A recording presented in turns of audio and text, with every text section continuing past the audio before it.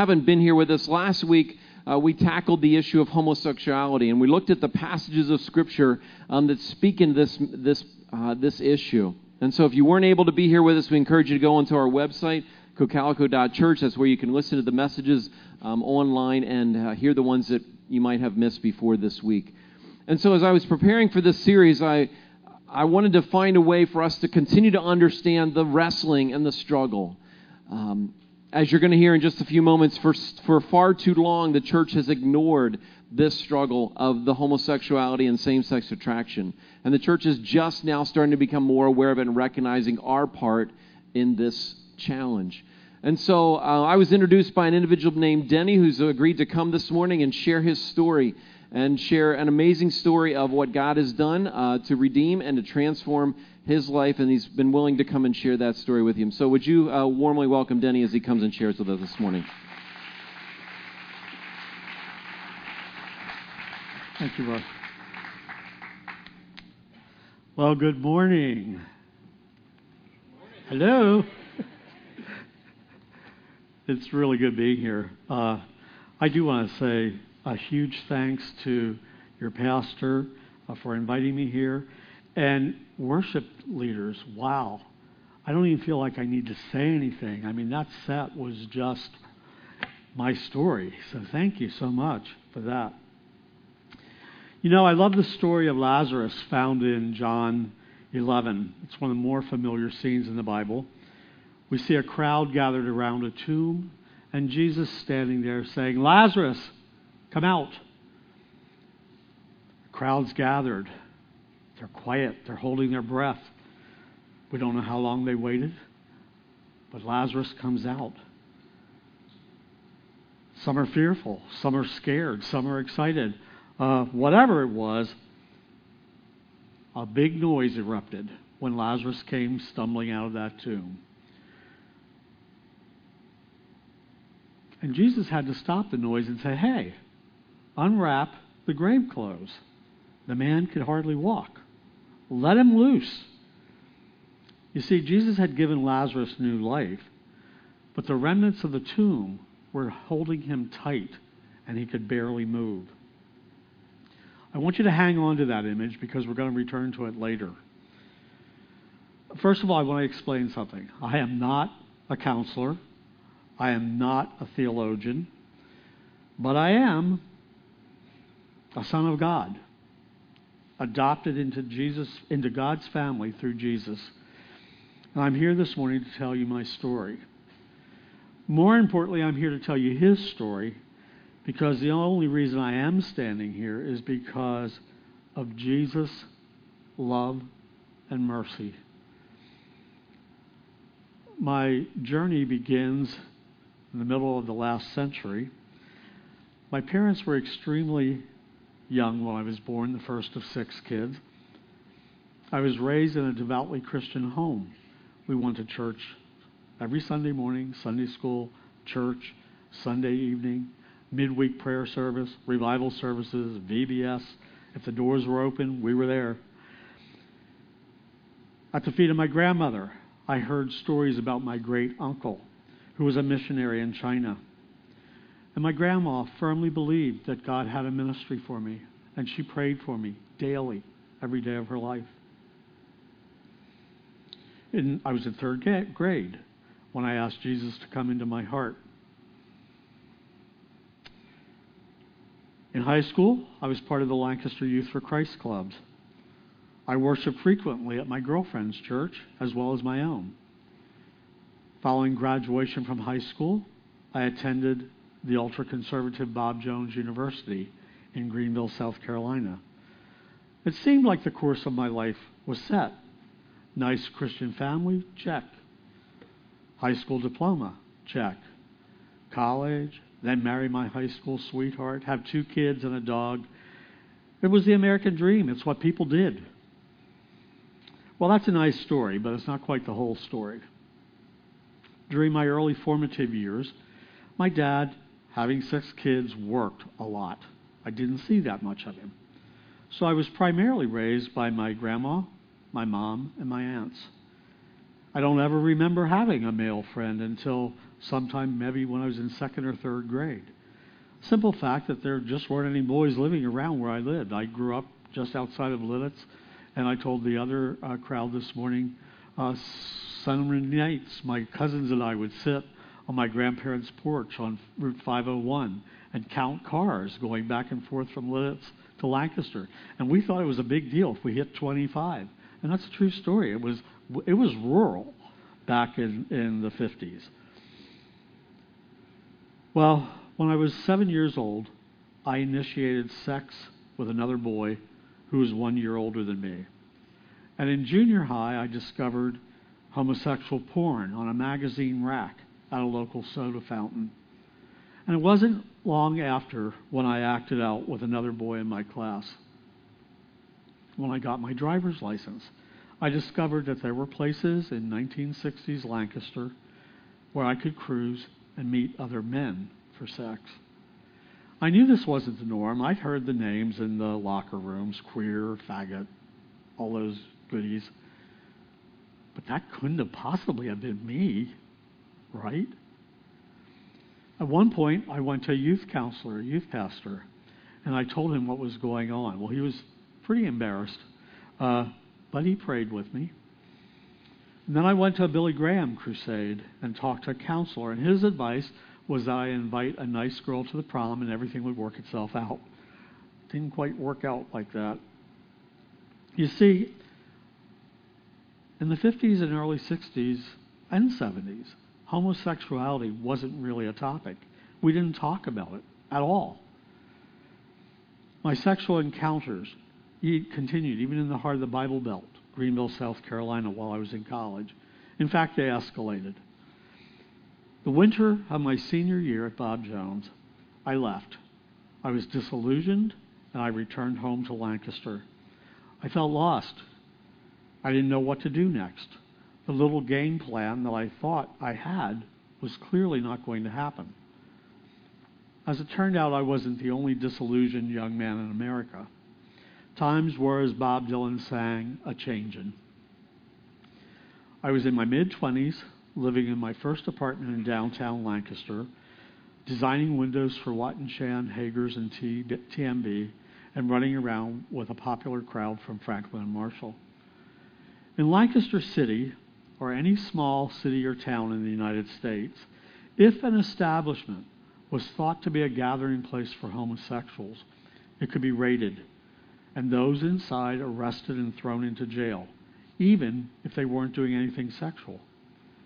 If I were walking down the street at night near such an establishment, I could expect to have derogatory names tossed at me, or worse.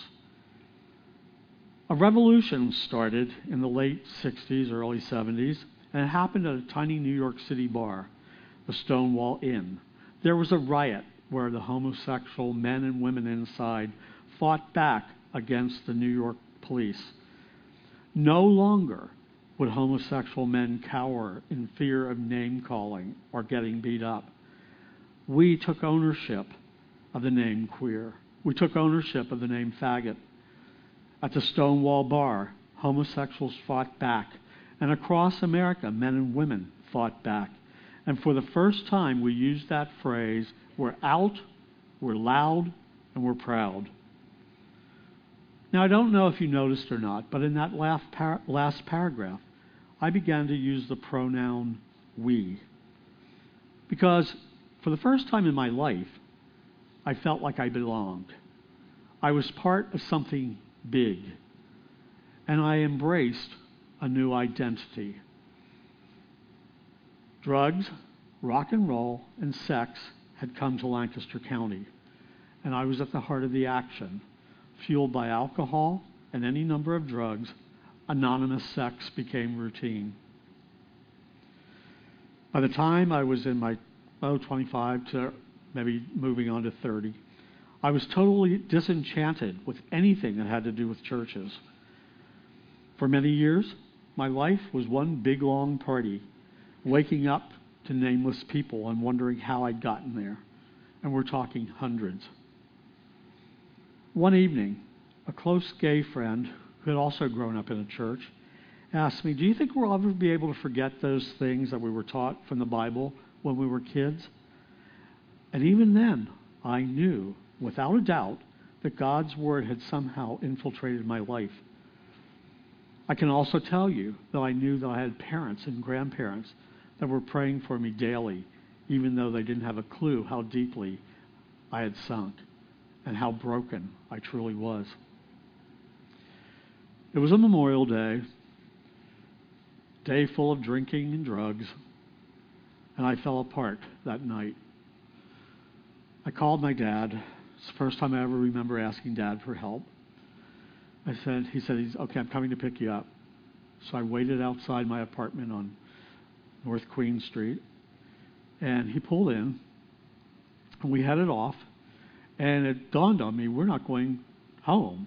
We're going to the hospital. Well, I wasn't going to have anything to do with that. When we got to the hospital, I jumped out of the car and started running, and my dad, who's a burly little guy, grabbed hold of me, wrestled me to the ground. He said, you are my son, and I'm not letting go. And he wasn't the only father not letting me go that night. While I was in the hospital, a young pastor came to see me. He had just started a church in Lidditz. Pastor Jerry didn't preach. He didn't tell me I was going to hell. He did pray, shared a little bit about his faith, and he invited me to come visit if I ever felt like it. No pressure. Well, it was about 2 years later, and I was driving from my parents' house in Lidditz to a part-time job in Lancaster. And I pulled my car over along 501, there by the Overlook Golf Course outside of Nessville. And I said, Jesus, I don't know what I'm doing. I need your help. I can't go on like this. Please change my life. If repentance means turning around, I did that, literally. I turned my car around, and I went back and visited that little church in Lidditz. And slowly, and I mean really, really slowly, I began to see God working in my life.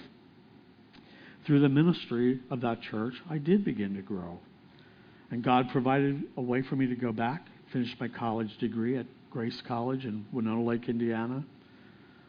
And when I got out of school in 1981, I started working at that little church. But it's also at that same time that I received some of the worst counsel I've ever received. Do not share your same-sex struggles with anyone in the church. They're not going to understand. Well, week after week, I would listen to testimonies. And I'd hear men who were healed from alcoholism or drug addiction. I'd hear about a marriage that had been restored after major infidelity. And I'd hear testimonies from people who had spent time in prison. And all the while, I was white-knuckling my own temptations and usually failing. And I was hearing this message over and over. Once you're gay, you're always gay. Gay is different. It's abhorrent. It's the end of the downward spiral. You cannot change. Folks, I was Lazarus. I believed Jesus had called me to new life, but I was deeply, deeply entangled in addictive grave clothing, and I didn't know how to get out. I believed God's word. I just wasn't sure of how to get free from this addictive lifestyle. I prayed, and I didn't get it. Why didn't God just snap his fingers and change me? Was I angry at God? Oh yeah, big time. I found a Christian counselor. And after 6 months, he looked at me and said, Denny, he said, I really don't know anything about homosexuality. I'm thinking, after 6 months, it took you this long? Found another one. And after a few months, I thought, hey, this guy's hitting on me. I'd been told not to share my struggle at church. So I didn't have a prayer group praying for me. I didn't have a mentor. I didn't have a discipleship group. I was alone. I was stuck. And how do you handle that? Well, someone counseled me once, you should just stop having sex. Well, duh, you think? Now, for all my straight friends out there, how many of you could willingly just stop having sex? You don't have to raise your hand, by the way. Those of you that might be overeaters, just stop those eating binges. Or, hey, just quit gossiping. Or, how about that porn issue? How's that going for you? Are you just stopping? I don't mean to make light of that. For me, just stopping what was an addiction wasn't going to happen. So how did I handle all of this? Well, not well. I chose to live two very distinct lifestyles. There was the public Denny, who had now become a highly respected member of ministries, both local and national. And then there was that private, secret, hidden Denny, who was having sex on the down low. Lots of it. And added to all of this, one by one, friends began to die from a mysterious disease. Within all this craziness, I became a youth minister to over 200 teens. And I received a national award. Heady stuff. I became a licensed pastor. And in August 1999, I was one of two men nominated for National Youth Pastor of the Year by the Fellowship of Grace Brethren Churches. Now, I'm not bragging about any of that, but because on the evening of December 9th, that same year, reality hit. You see, gang, God isn't mocked. What we sow, we reap.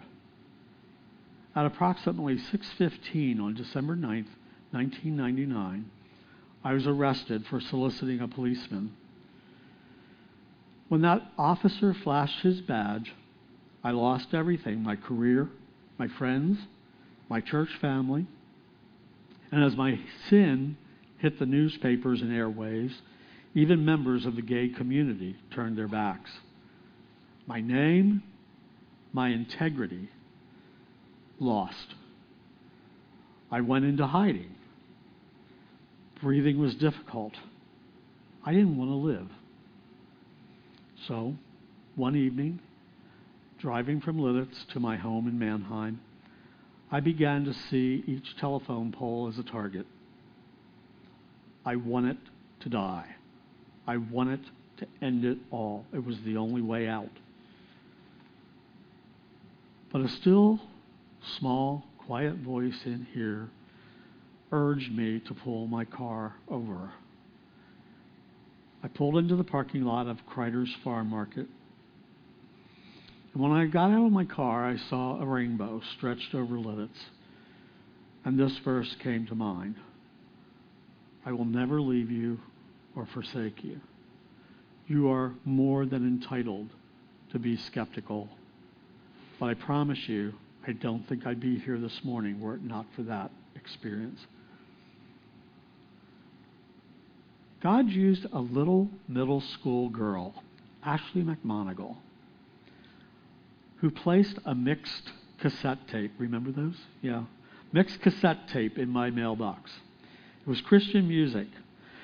Jesus, Lamb of God, worthy is your name, bearing my sin, my cross, my shame.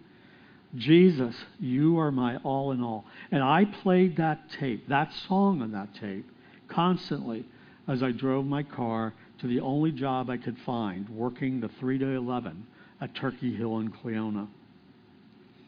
For nearly 2 full years, I existed, just barely. You know, earlier I stated that on December 9th I lost everything, but that's not really the true story. Because I discovered just how deeply and how much God loves me, how much He cares for His fallen, broken kids. Even though I was a hot mess of raw nerves, God's Spirit was there. Jesus was so near I could feel His presence. Now, while I wouldn't wish that experience of God's discipline on anyone, I wouldn't trade that dark time for anything, because I was beginning to understand And I was learning the meaning of Hebrews 12:5 and 6, which reads, have you completely forgotten this word of encouragement that addresses you as a father addresses his son? It says, my son, don't make light of the Lord's discipline, and don't lose heart when he rebukes you, because the Lord disciplines the ones he loves, and he chastens everyone he accepts as his son. Time after time, what many would consider coincidence were clearly, in retrospect, God moments. Another job opened at a bank, PNC at the giant grocery store in Hershey.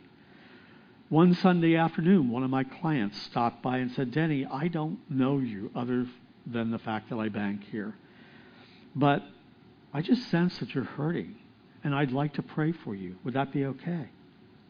Yeah, it happened right in the middle of a giant grocery store. Who does that? I have never just stopped somebody in the middle of the grocery store that I don't know. It was cool.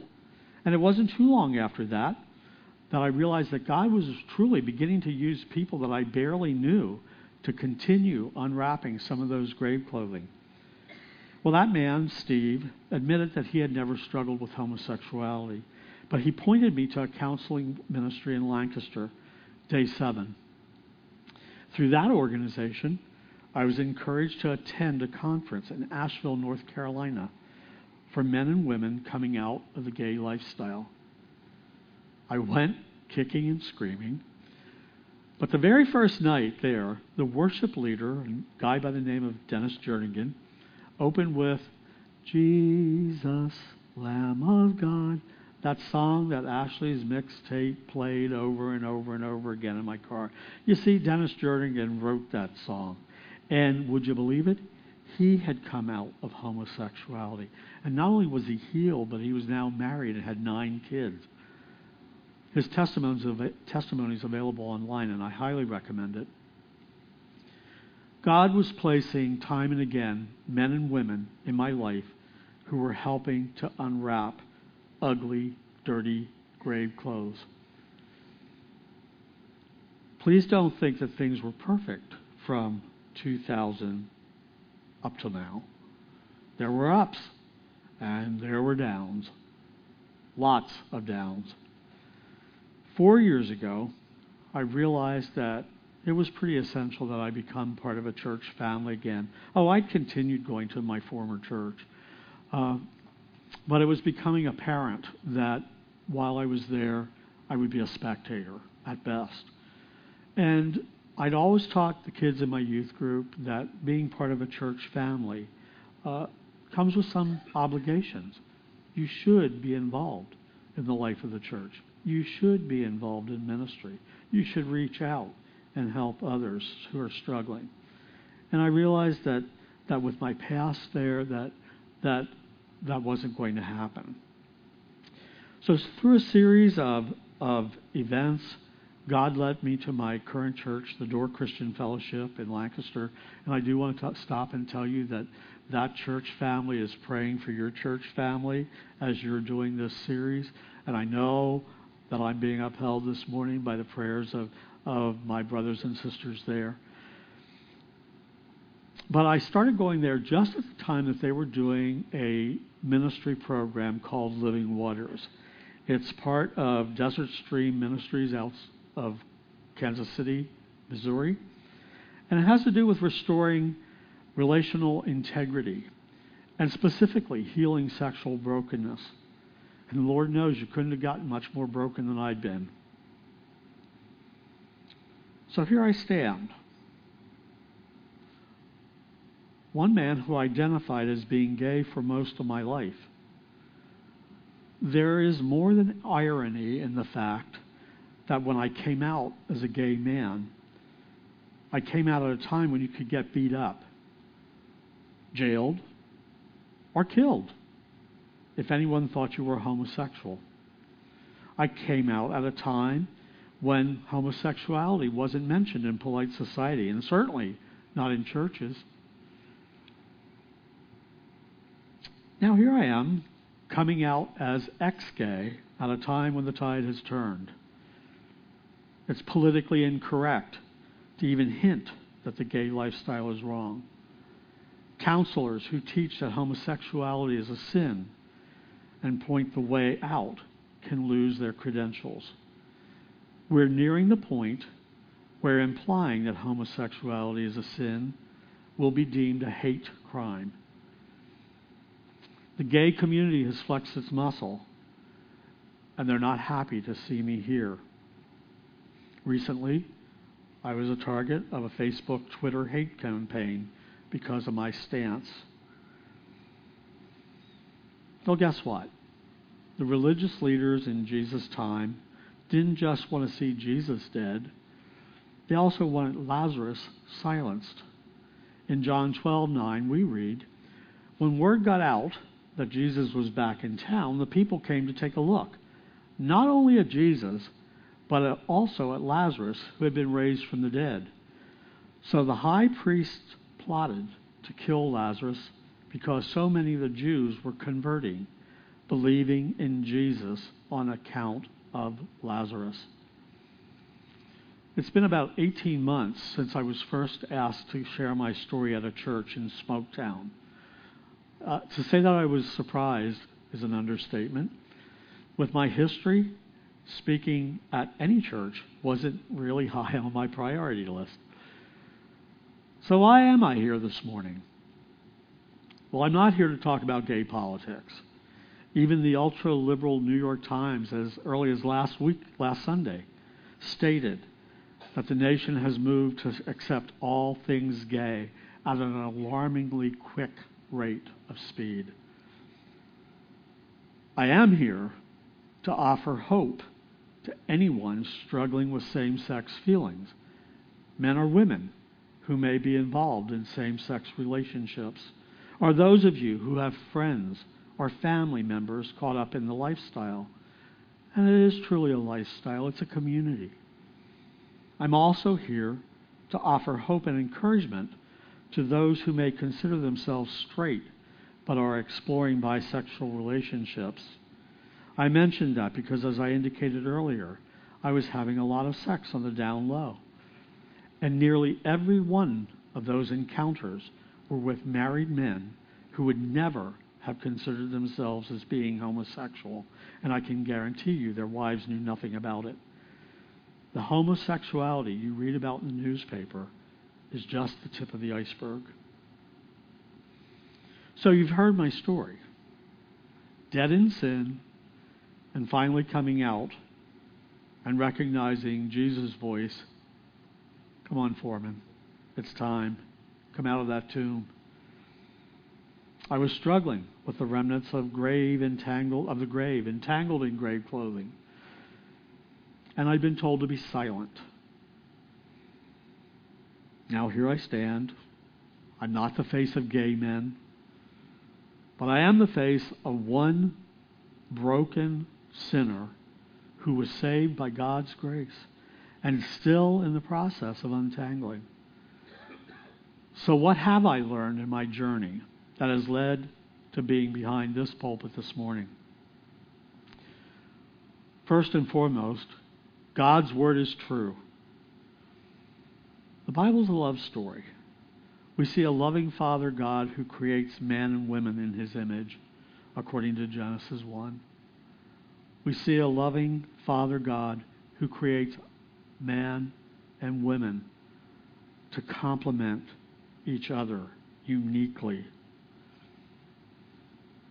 You know the rest of the story. There's a perfect garden, a horrific fall, and sin enters the picture, and we're left with this heart-wrenching scene of Father God calling out, "Where are you, kids? Where are you, Adam?"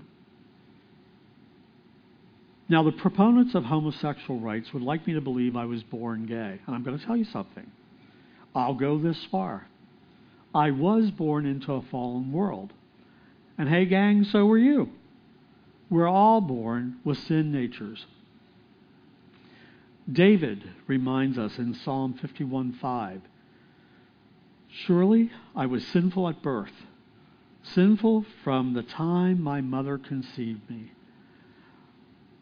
I saw a YouTube video not too long ago, and I watch it frequently because it keeps reminding me. It's this little boy, his name's Timmy, and he's trying to look very innocent as his mom says, "Hey, Timmy, I had chocolate cupcakes here, but it looks like somebody's been eating the chocolate sprinkles on top of the cupcakes. Did you eat the sprinkles?" "No, Mommy, I didn't eat the sprinkles." That would have been nice had it not been that he had sprinkles stuck to his nose and chin and face. Nobody had to teach little Timmy how to lie.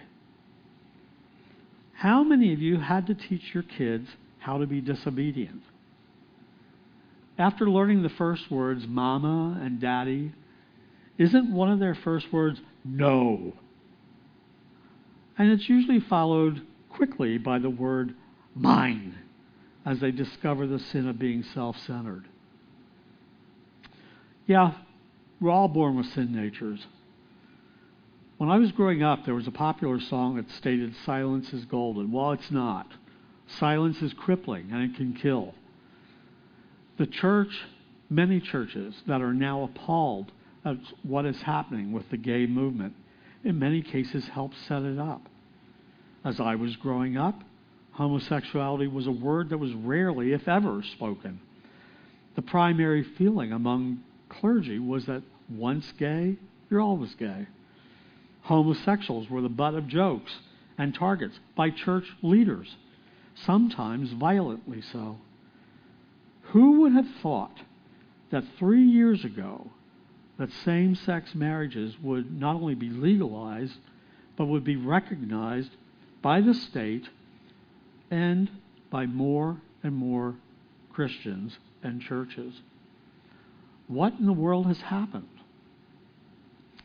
Well, we need to relook at Romans 1:16 that reads, "I am not ashamed of the gospel, because it is the power of God for the salvation of everyone who believes. For in the gospel, a righteousness from God is revealed, a righteousness that is by faith first to the last. Just as it is written, the righteous will live by faith." And it goes on to state that God's wrath is being revealed against all godlessness and wickedness. All of it.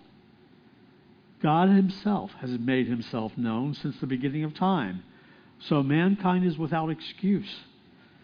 Verse 21 continues Paul's theme. "For though they knew God, they didn't glorify him as God, nor did they give thanks to him, but their thinking became futile, and their foolish hearts were darkened. Although they claimed to be wise, they became fools, and they exchanged the glory of the immortal God for images made to look like mortal man, birds, animals, and reptiles." In other words, they exchanged the truth of God for idols. And because of this idolatry, God allowed them to indulge in their shameful lusts. Even women having sex with women and men having sex with men. Well, as I grew up, Romans 1:27 literally became the end of the road. It was the end of that downward spiral that we talk about in Scripture. Added with other scriptures stating that God calls homosexuality abhorrent, the underlying message that I was hearing was this: homosexuals are lost, and churches didn't want to offer or couldn't offer any solution. In my particular case, the church didn't want to hear about what I was dealing with. I had been told, be quiet, be silent, don't share. I needed to hear the rest of the book of Romans because it's priceless. It offers hope. I needed to hear that God's kindness leads to repentance. My journey towards healing follows this path. First and foremost, God's Word is truth. I grew up believing that, and I still believe that.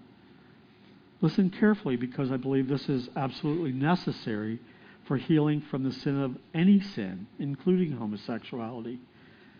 God's word is true. And when I hear gay activists say, the Bible doesn't really mean that loving relationships between two men or two women is a sin, I get really nervous, and I'll tell you why. It sounds remarkably similar to the line the serpent gave to Eve when he was tempting her to eat the fruit. Did God really say you can't eat that? Does God really say that homosexuality is a sin? Yeah, he does. So for me, the first step toward healing was that I had to accept the truth of God's word. And for the sake of the souls of men and women everywhere, those who are bound by the sin of homosexuality or any sin, we dare not let go of that truth. God's word is true. Coming out is a big deal for gays. It means that you're announcing to the world and your family that you're homosexual. And every gay organization in the world encourages men and women to do just that. Because the feeling is that when you come out, people would recognize their brothers and sisters and friends are gay and normal. And it will open up doors. And if you think this hasn't worked, you haven't been paying attention for the last bunch of years. As I speak, you're witnessing a continuation of my own healing. There was a time when being out was important to me. Well, I'm not going back in the closet, but I am coming out of the bondage of homosexuality and being separate. I am coming out of sin and living in the light of God's truth. I dare not be silent. I cannot be silent. Because I've learned the importance of speaking out, again from Romans. If you confess with your mouth Jesus is Lord and believe in your heart that God raised him from the dead, you will be saved. For it's with your heart that you believe and are justified, and it's with your mouth that you confess and are saved. And according to Revelation 12:11, we overcome by the blood of the Lamb and by the word of our testimonies. Along with wise counsel, I desperately needed to find healing with my peers, specifically solid Christian men who would stand with me in the healing process. There is great truth spoken when God says it's not good for man to live alone. And I realize that I'm taking that entirely out of context. He's referring to marriage at that point. But it's equally true that we need each other. Quoting from my Living Waters text by Andy Comiskey, he says, "We need to be known and upheld by trustworthy brothers and sisters who operate in the Spirit of Jesus, our great high priest, who extends grace and forgiveness upon any way that we may have damaged her members." Well, I stand here this morning forgiven by a loving, merciful Heavenly Father. But the fact remains, I need you. We need each other. We need to pray for each other so that we may continue to be healed. And now for the real secret of my healing. I've always loved the stories found in Exodus. God's dealing with the nation Israel. I remember reading and scratching my head, baffled by the way Israel would see God doing monumentally exciting things, like parting the Red Sea, for example, and then watch as they turn around and build a golden calf to worship. What? Or God would provide manna from the wilderness, and a few days later the people would complain, say, "Oh, we really liked Egypt a whole lot better. They had garlic and onions there." And time after time after time, in the Old Testament in particular, you would hear the issue brought up, idolatry. It's a term we don't use much today. We don't use it because most of us think it's something quaint, maybe for an African nation or somewhere in the Caribbean or the Amazon Valley. We think of it as being little stones and wooden objects that people bow down before. But the reality is that idolatry is divinizing what is not God. And here's where I have to return to Romans 1:26. They exchanged the truth of God for a lie, and they worshiped and served created things rather than the Creator. And as a result, perversion and death was the due penalty for that idolatry. Pornography is in fact worshiping images of people, a literal illustration of the Romans passage. And whether I was addicted to porn or homosexuality, I was worshiping the created rather than the Creator. But I made a big error. And it's only been within the last 3 years that I've discovered this. And it's led to radical healing. Let me read 1 Samuel 15:23. Rebellion is like the sin of witchcraft, and arrogance, pride, like the evil of idolatry. While I was worshiping other men, and I was growing more and more frustrated with God because He didn't seem to be healing me, and then one day it dawned on me. There was an even bigger than homosexuality in my life. It was me. The idol in my life was me. Let me think about that for a little bit. I had spent so much time focusing on the sin of homosexuality that it had become the end-all, be-all in my life. Subconsciously, I had started to believe that if I could stop being homosexual, I'd be perfect. Did you get that? I was so focused on homosexuality that I truly thought if that sin were gone, everything else would be resolved. It's crazy talk. In essence, I was saying, if it weren't for the homosexuality and pornography in my life, I didn't need God. I had forgotten the other areas of my life, like negativity, gossip, overeating, not taking care of my physical body, lying, cheating, the list goes on and on and on. In other words, without homosexuality in my life, I didn't need Jesus. And that leads me to my conclusion and my salvation. Jesus. About 3 years ago, I woke up from a really scary dream. I dreamt that time is short and I needed to get ready. I'm not claiming to be Joseph or anything like that, but I do know that I woke up really scared. I was scared enough to start really doing a major reading of Scripture. I was using a chronological Bible at the time, and so I was focused largely on the Old Testament. And I kept reading about the commander of heaven's army leading Israel, and in his name, Israel would conquer.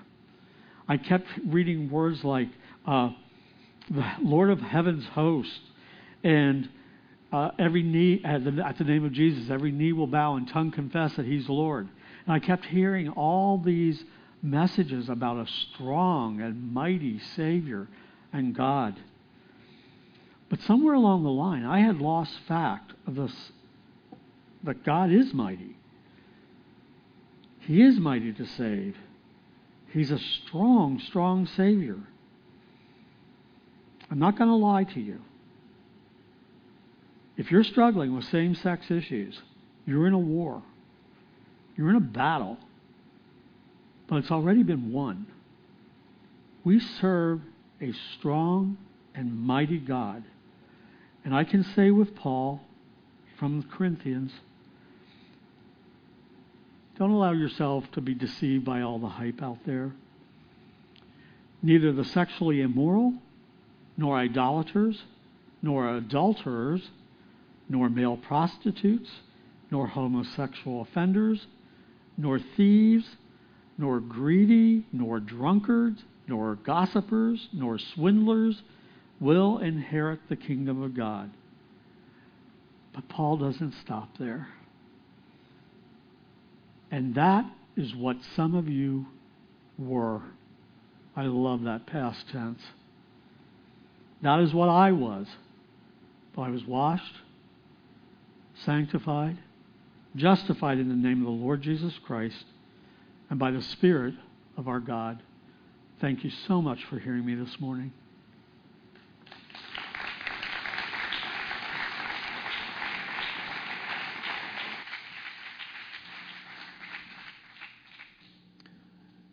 Thank you, Denny, for sharing your story.